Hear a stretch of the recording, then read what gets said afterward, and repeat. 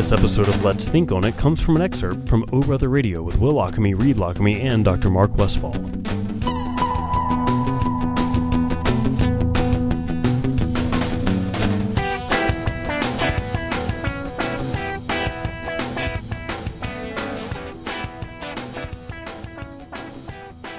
Reed, let's welcome Dr. Mark Westfall to the show. Hey, guys. What's up, man? Of course, we have Dr. Mark on once a month. We talk about very interesting, important things. Usually have a guest that comes on as well. And then you can go back and find all of these segments online, wherever you find podcasts, at Let's Think On It. I went back recently and listened to a couple. I was like, oh, I'm going to go back and hear those because I don't get to pay enough attention sometimes when we're here in the studio. But let's tell everybody, what are we going to be talking about tonight? This is a serious one. Well, this one is kind of serious. And this one, sometimes these ideas just kind of literally fall into your hands. And this one happened to fall into my hands when the Homewood Star, the little paper in Homewood, was delivered to my office. And one of the cover story was about a previous resident of Homewood who now resides in Atlanta. And he experienced childhood sexual trauma while in Homewood.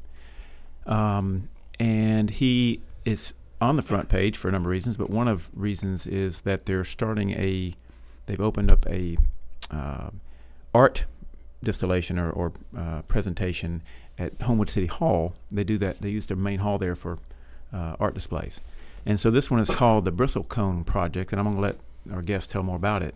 But it's a display essentially of men who've been victims of sexual abuse, and they tell their story. And I thought, what a brave person to come tell their story. And also, I thought it was awesome of the Homewood Star to put that on the front page, and also awesome for Homewood City Hall to put it in their front hallway. Yeah. It's pretty good stuff. So it just fell in my lap, really. So I saw the paper, called up Jason Lee is our guest name, and he said he'd love to come over. So he drove over from Atlanta. He's going to be with us tonight. Great.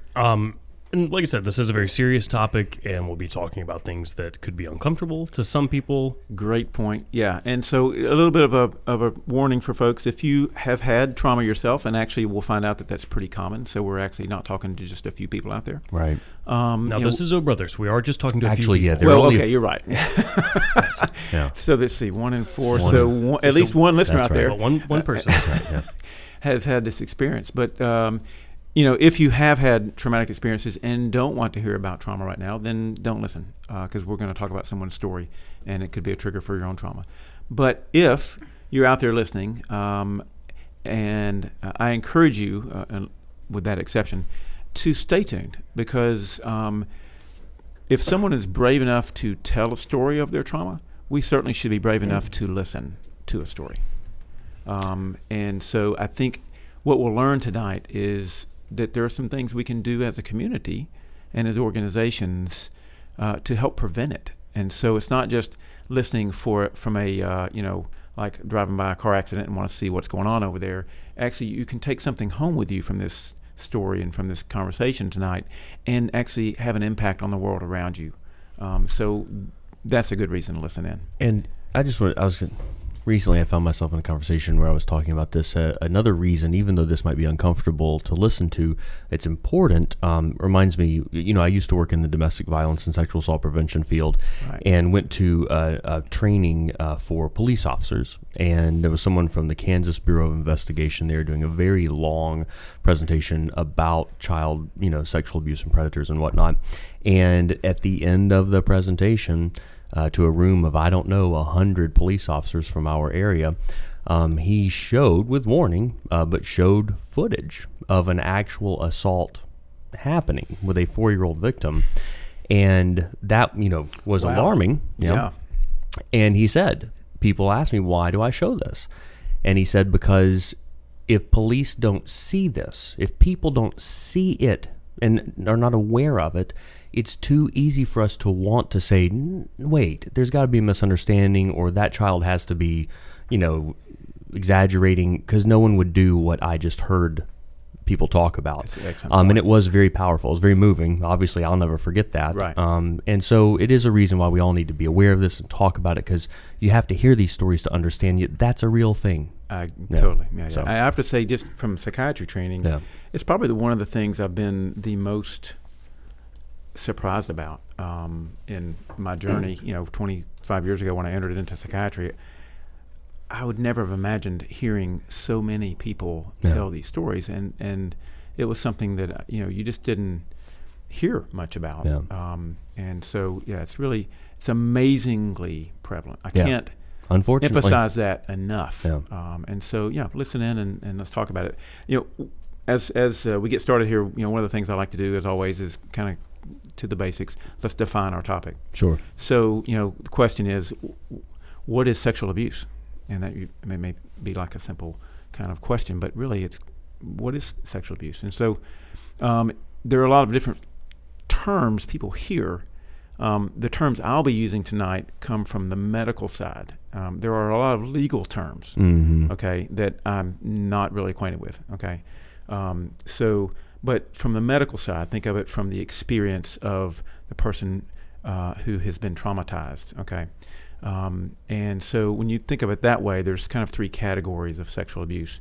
There's non-contact sexual abuse, and we'll talk about it in categories, and that way we can kind of think about, without necessarily going into all the specifics. So non-contact sexual abuse. You think, well, what is that?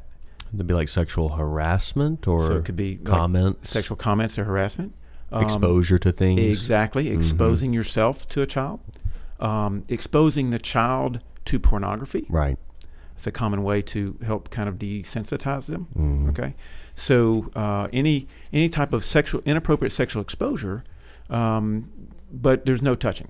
Okay. So then the next category is sexual contact, and touching someone sexually when you've not been invited, or as a minor ever. And then the last category is a sexual act. Okay. And so we kind of think of those three categories. All of that involves sexual abuse of a child. And so we're gonna explore that more. There's a lot to talk about with this, and there's a lot of experience to talk about. There's a lot of therapy to talk about. And our guest is brave enough to come in and share his story, and we'll walk through that with him tonight. I'm looking at the website now, and kind of I'm listening. I'm able to do this, as you know. I'm so ADD, so I'm listening and paying attention, but also reading the story. The website is 30is30.com. Is that numbers or spell out? Yeah. Numbers. 30is30.com. So that is Jason's website. Correct. Yeah. Yeah. I'm telling the audience that is Jason Lee's website. Okay. 30 is 30, meaning 30 years. Should be 30 30 years. Yeah. Boy, and if you just to where at what point I am in this story, 30 years does not seem like enough. Right. Does not seem like enough.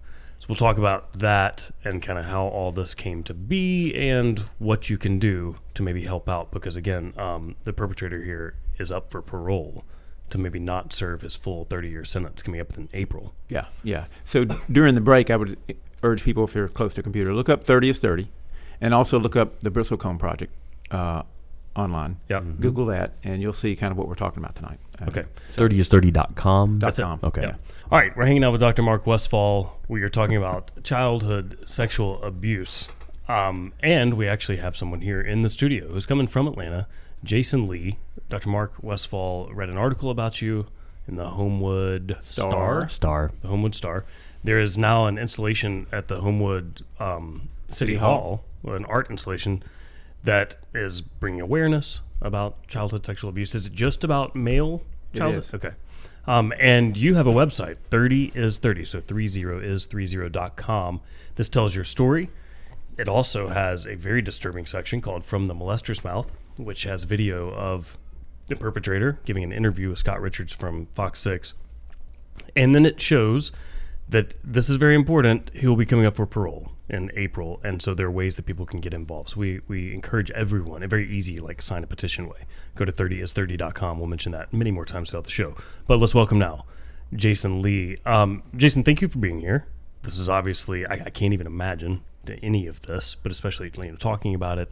But let's talk about where you are right now. You're living in Atlanta. What's going on with you and your life at this point? Yeah. Thanks for having me here. Of course. It's our very pleasure. Much, great place. So I live in Atlanta today, but when I was in Homewood, I was here from 86 until 92. Went away to school. Ended up in Atlanta, and today I'm more of a product manager in the software type industry. And so my mom still doesn't understand what I do, and so the way I describe it is I say I just sit behind a desk and I tell people what to do all day. That's a good gig. It's okay until something goes wrong, and that's my Right. fault. But Not so good. That's kind of what I do today. But I'm in my middle 40s. I'm married. I have a wonderful son. I've got a house. We've got a couple of cars. I've got a full-time job. I work hard during the week. When I come home on the weekend, I've got chores around the house, watch a game on TV. I'm every man. That's who I am, right? I could be anybody. But what separates me from 80% of the people who are listening right now is that I was sexually molested when I was a teenager. What I've learned now is FBI statistics say that 1 in 6 boys before the age of 18 had some type of unwanted, unwelcome, abusive sexual experience. Right. Sexual assault, sexual molestation, anything like that. And so those numbers are staggering. Yeah. If you think about it. You were talking about the 100 policemen earlier in the room. 15 of them statistically Right. were abused as a child, and so Yeah. that's what happened to me as a past, and I think where I'm now, it's been a long journey between then and now, but I'm doing my best to take care of myself, my family, and make the world a little bit of a better place. How old's your son? He's 5. He's a wonderful 5. My son's 5 as well. Yeah. That is a fun age. Yeah, he's lost his top 3 or 4 teeth, so he speaks with a lisp. But right There now you it's kind go. of fun. My favorite. We're at that place. By that Having a age, small list myself. my daughter had lost almost all of her teeth. My son is yet to lose one. Isn't that weird how kids develop different like that? How about that? Yeah. Either way. All right. So let's go back to when you were 12-ish. Your parents split up, and this guy kind of appears in your life, right? Yeah. You were living in Atlanta and then moved here after they split up. Is that right? Yep. Parents lived in Atlanta at the time. Parents got divorced. My mom's support network was here in Birmingham, and so we moved. I have a younger brother, and the 3 of us moved back to Birmingham. Lived in Homewood, and my mom did exactly what you probably would do if you're a newly single parent. You have to find work. You need a support structure. So I got pretty involved in both my church and my Boy Scout group, which met at my church. Yeah. So it was all kind of right there. That was our hub outside of home. And we were surrounded by good people, good institutions, learn things. That's just what you're supposed to do. Yeah. I still think those 2 institutions, church and Scouts, are 2 very good places. Right. However, in my personal situation, there was a man named Don Corley who was involved in the youth group in church and was an assistant Boy Scout leader. And that was his feeding ground. That was where he found new boys to molest, ultimately. Right. So when I got there, took 5-6 months or so. He absolutely saw that I was vulnerable, product of a divorce, had some time to myself in a new place. I mean, that's just the hallmark of a vulnerable child. It was target. Yeah, Clearly a target. absolutely. I was like, it was tattooed on Right. me. And so what happened was he spent half a year or so grooming me, really developing a relationship, earned my trust, earned my respect, earned my adoration. Ended up spending more time with him and his family. He was married, had 3 children. And so really had this presentation of stepping in to be a father figure. And so at this point, you are getting into 12 and a half, 13 years old, that sort I'm of. going to say yes. Somewhere in there. Some of those facts are a little Yeah. fuzzy to me. Unfortunately, one of the ways I chose to cope with this was I tend to put things into a black hole, never to come to them again. So Right. there's been some. I try to remember as much as I can, but I think that's Somewhere in about that right. neighborhood. Yeah, Yeah. 13-ish. And that right there is a number of things. Amazingly common how people, the brain protects us by putting these memories away. And that's something I think it's hard for people to understand. It's like, how do you, they'll say, well, how do you not remember something like that? I'm like, yeah, well, once you've seen it, and it was hard for me to understand as a psychiatrist. The first, dozen times I heard it, but then you start to see this is such a clear pattern there's clearly something going on. Our brain is protecting us from some of this by trying to put it into this closet so we don't have to deal with it every day, because each day you wake up, you have to go back to your daily life. And as Jason has described, he had a very healthy, normal life in all other aspects. And so, how do you face that every day? And with all these other events that are going on, you compartmentalize is what people do. So Yeah, that's what seemingly simple response to that question would be, why in the world would I want to remember? It's to my advantage Right. to work very hard Right. not to remember that. Yeah. So up till now, we're hearing someone, very healthy environment. Your mom got you set up at the church, scouts, and so far you've met this person who is married with children, a good leader, seems to be befriending you, making you feel good about yourself, and a good paternal figure at this point in time. Absolutely. Paid attention to me, made me feel valued, welcomed me into his house. It was everything I wanted at that age, being a product of a broken home. So new dealing with that. Yeah. I want to go back to a comment you just said. So compartmentalization, you said that. So to me, compartmentalization is different from putting things into a black hole, never to revisit them Some again. compartments have open doors and some have closed doors. And I can respect. Okay, I'll go with that. I certainly compartmentalization to me means something maybe a little different from your perspective, because the whole grooming thing, right? So what happened? The way he turned that relationship with me, it started off where he wanted to teach me about sexual education. And I'm probably not going to go any farther than that. Just that he took that tone, and that was his entrance into the body contact and the molestation that happened afterwards. So like he was helping you by giving you It was legitimate absolutely information. the manipulation Right. and his framing behind how that worked out was masterful. He was a master manipulator, and the way he managed that. And we talked about just for a second about the non-contact sexual abuse. Sure. It started with that. With exposing you, I guess, to things. Is that what you're saying? Kind of like images or talking about it first? Because that is essentially, if I'm a scout leader and I begin to talk to you about sexual things before I've even done anything, I have already started the sexual abuse. Does that make Is sense? that how you'd characterize it? Did it feel Right. like that, or was it?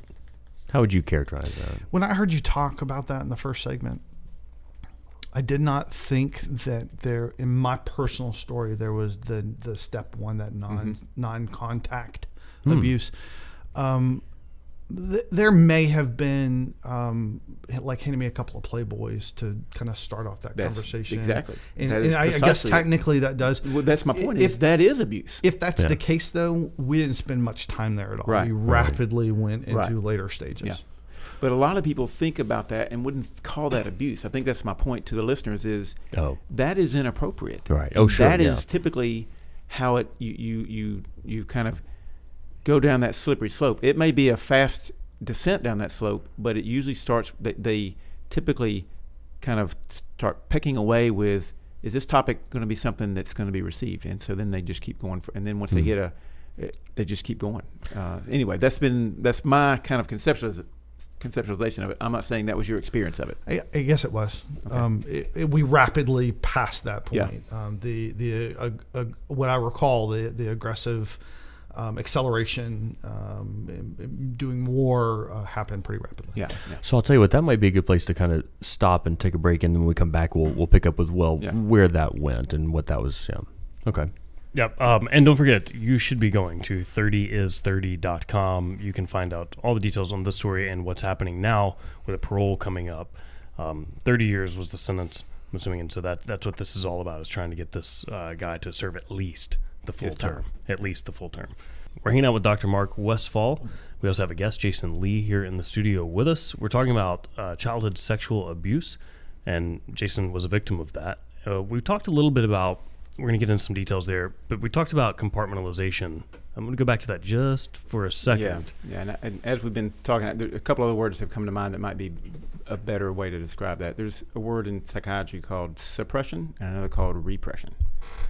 Suppression is when you push something down because you don't want to deal with it right now, but you can go back to it and access it. That's what I do. Right. Repression is when your brain locks it away and you don't know you're doing it.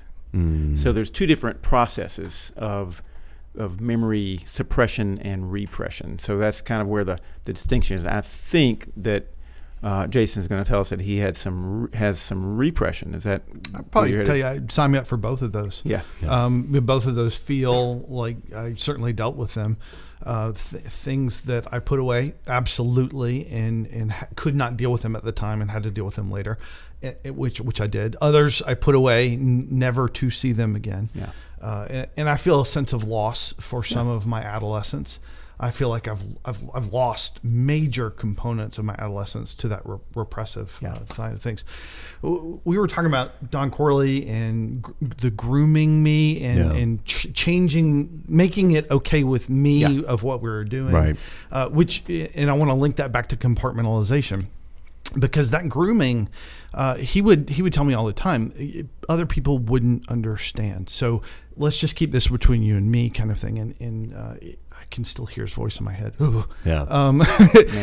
But that in itself encouraged the compartmentalization, which, quite frankly, in my 40s, I still deal with today. I'm working hard. As an example, I used to have this huge wall between my work life and my personal life. Right.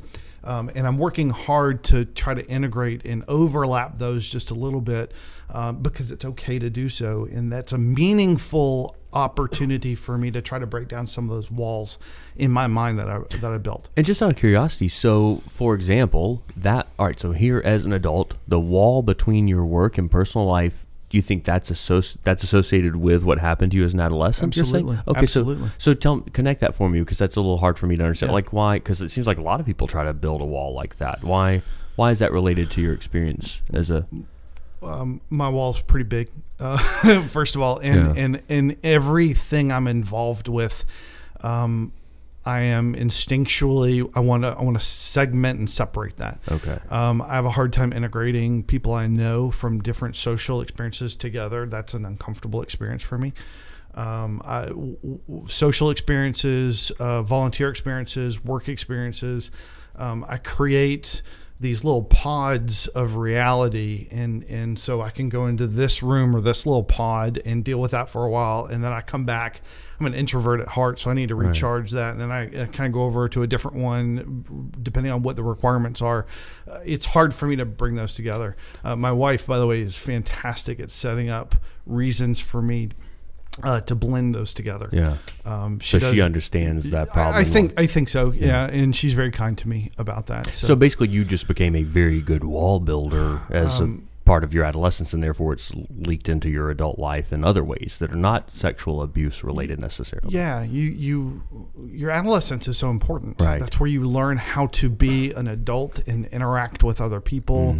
Mm-hmm. Your morals, your code of living, what you stand for, your principles, all of those may have germinated as a child, but really come to fruition in your adolescence. Solidified. And so I have to now have repercussions 2-3 decades later and try to reframe those to be how I think most other adults deal with their lives on a regular basis. And you've put a lot of work into this too, right, Jason? As far as trying to work through some of these experiences and become healthy. I mean, every day is a choice. Yeah.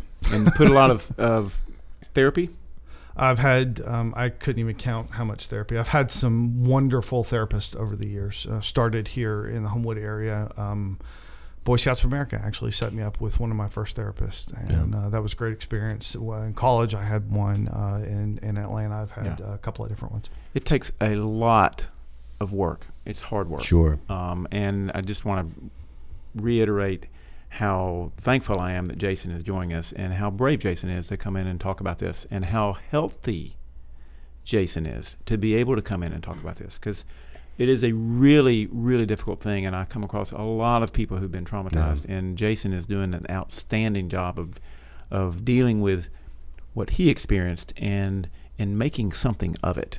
I mean, he is making meaning out of what happened to him. Yeah, I cannot fathom the high level of bravery and healing that is obviously taking place. I mean, it's hard to comprehend a bit. Yeah. And going back for people, so the Boy Scouts, what you just said, this was a Boy Scout leader again, and someone that was involved with in the youth group. church. Yeah. Yep. Church youth. So had involvement with both Boy Scouts and church, and I've come to a point where at the time, to be perfectly honest with you, I had a hard time making a distinction between the person and the action and the molestation, and separating that from the institution and the uniform Sure. he wore. Right. I have now come to a place where I think bad people happens to good organizations. Right. I think it's not just the Scouts. It's not just the church. There are bad people out there, and they're going to find a way to jimmy the system in whatever way, shape, or form. And so I think I acknowledge that I don't blame the institutions anymore. And I've come to a lesson, and if you don't mind me sharing this real Please. quick, I often get the question, how can I prevent this? I now have children. I'm listening to your story. How can I prevent this? I am no doctor. I'm going to leave that to you, Dr. Westfall. On the other hand, what I will tell you is I would tell anybody who will listen to me, do not delegate your parenting to any other person or institution. Yeah. It is our obligation as parents to stay connected, stay involved. That is the number one way you can keep your child safe from any type of abuse or molestation that happened to something like me. Right. Very important. I think that is an outstanding statement to parents.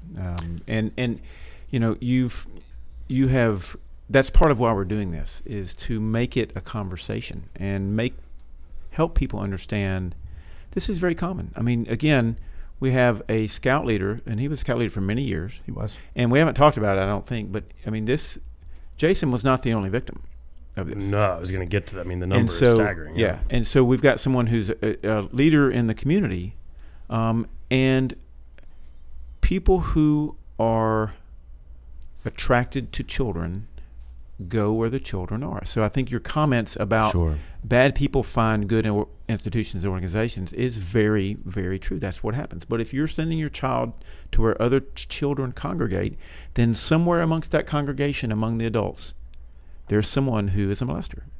Everywhere you go. So it's not about like, okay, how do I find them all? You're not going to find them all. How do I protect each individual child? And the way to do that, as Jason said, is stay involved. Ask questions. Talk about it. Talk to the kids about it too. Talk right? to the kids about it. Yes. Communicate. How are things going? If you start seeing some stranger behaviors or withdrawing behaviors, I mean, there's not always a sign, by the way. But if trust your gut as a parent. If something doesn't feel right, then go with your gut. Trust your children. And I'm kind of curious to know, on that same note, you know, I am hopelessly addicted to the show Intervention. I love it so much, and it is so common on Intervention for people who struggle with substance abuse to have something like this in their past. And it's also not uncommon to hear them articulate a concern, you know, to the people in their family and say, "Why didn't you protect me?" And I'm curious to know, was that something that not to say that people in your life failed in their obligation to protect you or delegated you away, but is that something that's a struggle when you've been a victim like this, to find yourself looking at well-intended people around you and say, well, why didn't you do something to change this? Keep me honest here, Dr. Westfall. Okay. I think that there are some stages that one goes through as you start to deal with this, Yeah. and get honest about it. And one of those stages is I can't bring it in here, so I've got to blame. I've got to look for other places to say you failed me or something like that. Right. And I think that probably every victim is going to go through some form of that. If I did that, it was a pretty small one. Yeah. I recognize that I try very hard to walk in other people's shoes and try to understand their perspective and some of their motivations. Nobody is going to do this to me on purpose. Yeah. Well, one person did, but Right. but certainly not Outside of the multiple perpetrator, people. though. Yeah, and so I didn't have to deal with that very much. That is a remarkable, and I think to go back to what Mark said, it's amazing to me the level of mental health that Totally. And it seems like a lot of people would have a hard time having that kind of perspective that you have. So that's impressive. It's very impressive. Thank you. I don't always feel like I'm there, but I appreciate your compliments, and I've certainly invested years into this. And one thing, just to reiterate, that you've done that I think helps you with this, and I try to help patients who are struggling through dealing with any kind of trauma, is how do you make it meaningful? And that's what you've done. Instead of looking for someone to blame, because, bad things happen. And you can put a period at the end of that sentence. And that is just bad things happen. You can look for blame. You can try to find fault. But the reality is bad things happen. How are you going to respond? And that's not something I would ever tell someone early in their trauma treatment. Okay? But there's a point in their recovery when you've walked through the pain with them. You've walked through the anger with them. And that needs to be walked through that path. But at some point down the journey, you've got to walk through with them, and it's difficult, but you got to form a relationship, and you say, okay, now what are you going to do with it? And I don't know if you walk down that journey with a therapist or on your own, but you clearly have come down that path and said, you know what, I'm going to do something with this. Because you're involved with the Briscoe Project and with 30 is 30, and you've done a lot of interviews and a lot of discussions, and you are educating people about what happened to you, which was very difficult. I know you put it away for a number of years, and then you had to confront it. And you are helping others through your process of dealing with your pain. And I can't find a better way to ascribe meaning to something that was so traumatic. I have a lot of thoughts about that. Thank you. Okay. What I'm going to tell you is that we will not start dealing with this as a society unless we start talking about it. I'm convicted with that. One of the things I talk about is, if you picture a house, the places where you don't walk in your house very often, or the place where you live, collects dust. Yeah. It doesn't happen in the main thoroughfare. It's often in the corners. It's in the dark spaces. And if you really want to get rid of the dust, you move your furniture around and you shed some light on it, and you start making some traffic through there, and then the dust won't stick. It's a great, I think, analogy to this particular issue. We cannot continue to not talk about this. We as a society, we can now talk about drugs. We can now talk about social issues of equality applied everywhere. They're painful conversations. They're valuable conversations. We've done that. We eventually are going to have to talk about our children and how we deal with them and protect them and teach them how to be better adults and stay connected with them and all of that. And in that conversation is protecting them. Yeah. So that's part of it. And I know, I was just going to say, from my work in sexual assault prevention, in the past, another problem is when people don't talk about these things, that also is a way of re-victimizing victims, because it sends a message that, oh, that's a taboo, you can't talk about that. That means that thing that happened to you is a really terrible thing. We can't even talk about it. So there are a lot of, I think, benefits to talking about it, and some of them are directly beneficial to victims as long as people know how to talk about it in a way that's not problematic. Yeah. And we were talking to Jason Lee, who is here. He's come all the way from Atlanta to talk to you guys tonight about how he was a victim of childhood sexual abuse. Dr. Mark Westfall is here with us as well. 30is30.com is the website. Go to it. You can read the whole story. Also see the molester and hear an interview with him. Also, there is a petition that you can sign because he is up for parole coming up in April, and will, if he gets parole, will not serve his full sentence, which Lord knows he should. Okay, so I want to get to kind of where we are now with him and the parole and all that, but first, I think when people think about this, if they have never been involved or like actually known someone, they'll think like, well, that could not happen to me. Like, I would not let someone touch me, right? But I mean, the way this guy manipulated you and talked to you about it, it is something that people can become susceptible to. Yeah, it can happen. It really starts early when you're malleable. It's one thing to say that as an adult. It's another one to be in the shoes of an adolescent, where your job is to learn at that point. You go to school, you're supposed to learn everywhere. And the way I try to describe it to the person who's pretty rigid about that thinking, it's like if you grew up and from the moment you can remember, you were told that the sky is green and the grass is blue. And that's just the way it was.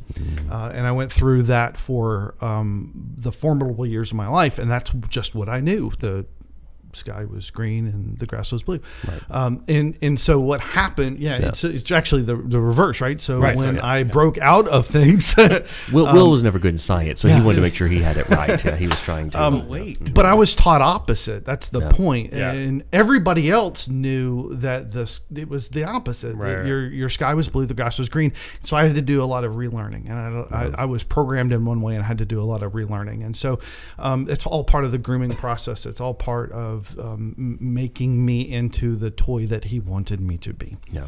A couple of things here. So we were talking earlier about taking something bad and making it good. Take the molestation out of it. I think that when you grow up, everybody's gonna reach a certain point where you're like, why am I here? What is my purpose in life? That is one of the questions that we deal with people. And mine's just a little bit more complicated. I have the same questions. I just have a really twisted event in my past that happened, a series of events. And so, I need to make something good out of what happened to me. It's got to be worth something. If not, then why the hell did it happen in the first place? So, and so that's why one of the reasons why I'm here today. It's to be able to have that conversation. Now, can I pivot real quick to 30 is 30, if you don't mind? Yes, absolutely. So I recognize that we're approaching our time. So a couple of things that you've said. Thank you very much by talking about my website. The bottom line is the guy who molested me and we think 42 other boys over at least a 20-year period. 42. Spanning the country, too. Yeah, came from California. We've got him mapped from California, coming and settling here in Birmingham. It gives me chills just talking about it. So he, in 95, was given 30-year sentence. He pled guilty. And it was given a 30-year sentence. 3 boys wanted to and were allowed to press charges and stand up and say this is what happened. A couple of others wanted to, but statute of limitations wouldn't let them. So that is crazy. It is crazy. Statute of limitations. What is the statute? So I don't think it exists anymore in Alabama, Okay. which is nice. But back in the 90s, statute of limitations was very popular. It still is popular a lot of places. Okay. And don't Yeah. get me started there sure. because I'm gonna my head's gonna spin I thought off. there was a short answer. So he was given 30 years. And the way the legal system works is that after a third of his sentence, 10 years, he was starting to be eligible for parole. And so the maximum amount of time he can be delayed is 5 years. And so every 5 years, there's been a large group of people that have strongly wanted to keep him in jail.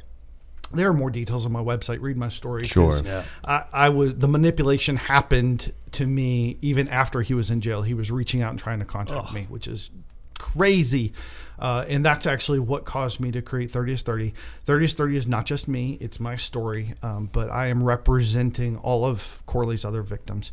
And it's not just its victims, right? It's the extended family. It's all the people who have to deal with that. And so if you are moved by this at all, if you're listening to this, I don't ask for money. I don't ask for that. What I ask for is the greatest gift of all, which is your time. If you can spend 15 minutes and write a letter and send it to the Alabama Pardons and Parole Board. It doesn't have to be War and Peace. It doesn't have to be long at all. Your letter, your signature, your words make a difference. And that is, I'm convinced, why he's been in jail. I have to believe that after the financial troubles we've had over the last decade or so, governments, states, they have to look at their expenses. Jail expenses is one of their top ones, and they're looking for reasons to let prisoners go. And it is only our collective voice which will keep him in jail. I've got 2 quick questions. I don't want to cut you off, though.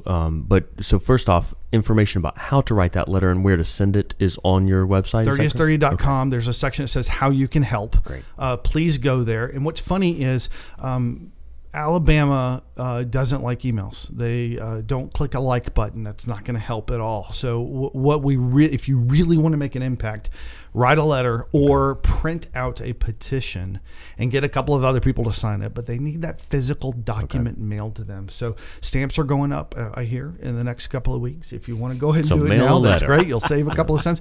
I don't want your money except for a stamp and an envelope. But the Alabama Pardons and Parole Board really need your physical document mailed to them. Yeah. And if you can do that next month or so, that would be great. They're going to keep a file, and that's really important. Letters helped him keep him in there after the tenure was up. Right? Absolutely. Yeah. I distinctly remember at one of the parole hearings, they carted out this cart, and there's just stacks and stacks of papers. And I believe all of those were letters from the public encouraging them. So we need your help, and that is one of my requests to ask there. The other question I wanted to ask, and I want to apologize in advance for what will sound like a really obvious question, but I'm curious to hear how you would articulate the answer to it. why is it so important to you that he serve his full sentence? Why is it so important to you that he not get out on parole? I'm curious to know how you would articulate that. I have to believe in our justice system. 30 years is not enough. Yeah.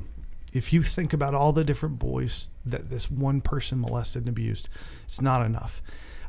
And if I were an adult and we were going through the sentencing again, I would really push for something harder, but I can't. I can't change the past. So 30 years has to be 30 years. He has to serve his full sentence because I don't get to get out of jail. That's a good He point. does. Yeah. And so by damn, he needs to stay in there for as long as possible. So this is not just about protecting other children, which I think has got to be a concern too, but this is also about justice. This is mainly, or not mainly, but this is very much about justice for you. I gave you a me-centered answer. Sure. And so, yes, there's it's a lot of justice for that. But Yeah. To be honest with you, if you go to my website, you have a video clip of him saying that there is no cure for this. And that's what we can get into in another show, is that it is likely to happen, very, very likely to happen again if he gets out. Yeah, recidivism rates for this type of crime is pretty high. That's right. And so it's the that's safest thing and he for even kind of for he children everyone. is to keep them there. on your website you can listen to the interview, and he implies that. I mean, I think he knows that. And many pedophiles in jail will tell you, don't let me out because I can't control this. And they're asking for external control. So, it's important to understand that there's a lot going on here. It's not just, it is justice, but we have a societal dilemma in front of us about this. And as we learn more about, aberrant sexual behavior, pedophilia and whatnot, it's complicated. Yeah. It really is complicated. And, I wonder, obviously you've got a lot of mixed feelings, but, it's difficult to know. I'm sure there's still a lot of anger at him. But how do you feel about him currently? I don't, to be honest with you. Yeah. It's been so, I would be completely honest with you. It's been so long. I can hear him in my head. I can see him in a video interview that we've got. But I am disconnected enough that there's a lot that's gone into that black hole that we talked about. Yep. I know that I am convicted, I think is the right word, to make sure that he stays in for his full sentence. Yeah. After he gets out, and he will get out, 30 years is a finite time frame, and this is the last parole hearing we think he's going to have. After he is denied parole, then I have to have an internal conversation and a reclamation with those feelings. Right. Who am I once the man who abused me is out of jail? Who am I, and what will I do, and how will I deal with that? I can't commit the energy and attention to those thoughts right now, to be perfectly honest with you. Right. No, that's we kind of had this conversation before. Yeah. Right. I will. I have to. And I have to do that before he is out of jail. But I think I've got a couple of years to do that. Right now, I'm pretty laser focused on keeping him in jail. Yeah. Well, I hope you're a better person than me when that day comes, because my mind's kind of... I wanted to ask you this before we go. So, went on during this time from, let's say, about 13 to maybe you're senior in high school. Then you left, you went to school, you moved away, you're gone for a while, and then all of a sudden you get a phone call, and it says, hey, the Houma police would like to talk to you about this. Was that... a relief, or was that terrifying? Because you kind of thought this was all just done and like you weren't going to think about it again, I guess, at that point, right? I wanted to go away, and I wanted to leave it all behind. Yeah.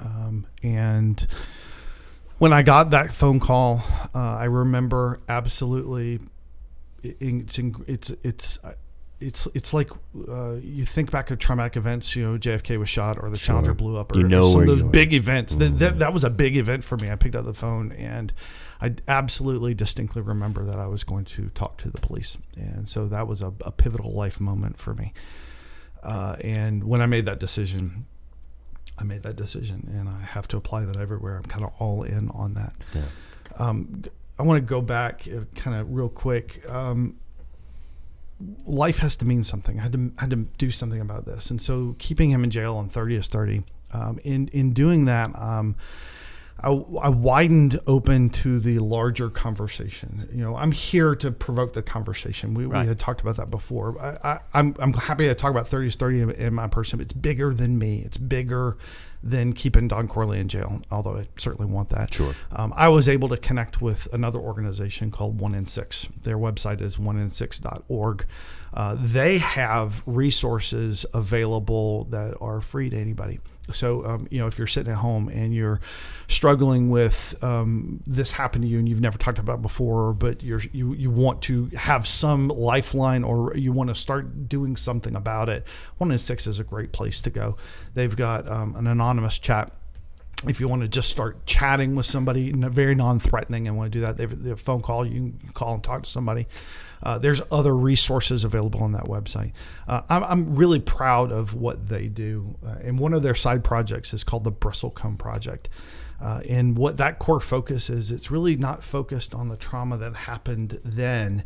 It spotlights men today who are survivors from sexual abuse, trauma, assault. And who are you today? And so the Bristlecone Project, it's a series of pictures and the narrative, the story of each individual. It is really good. I saw it's in Homewood City Hall right now. Yeah. And it People is can go and see that. And really well done. Yeah. And keep going. It focuses on the person. Yeah.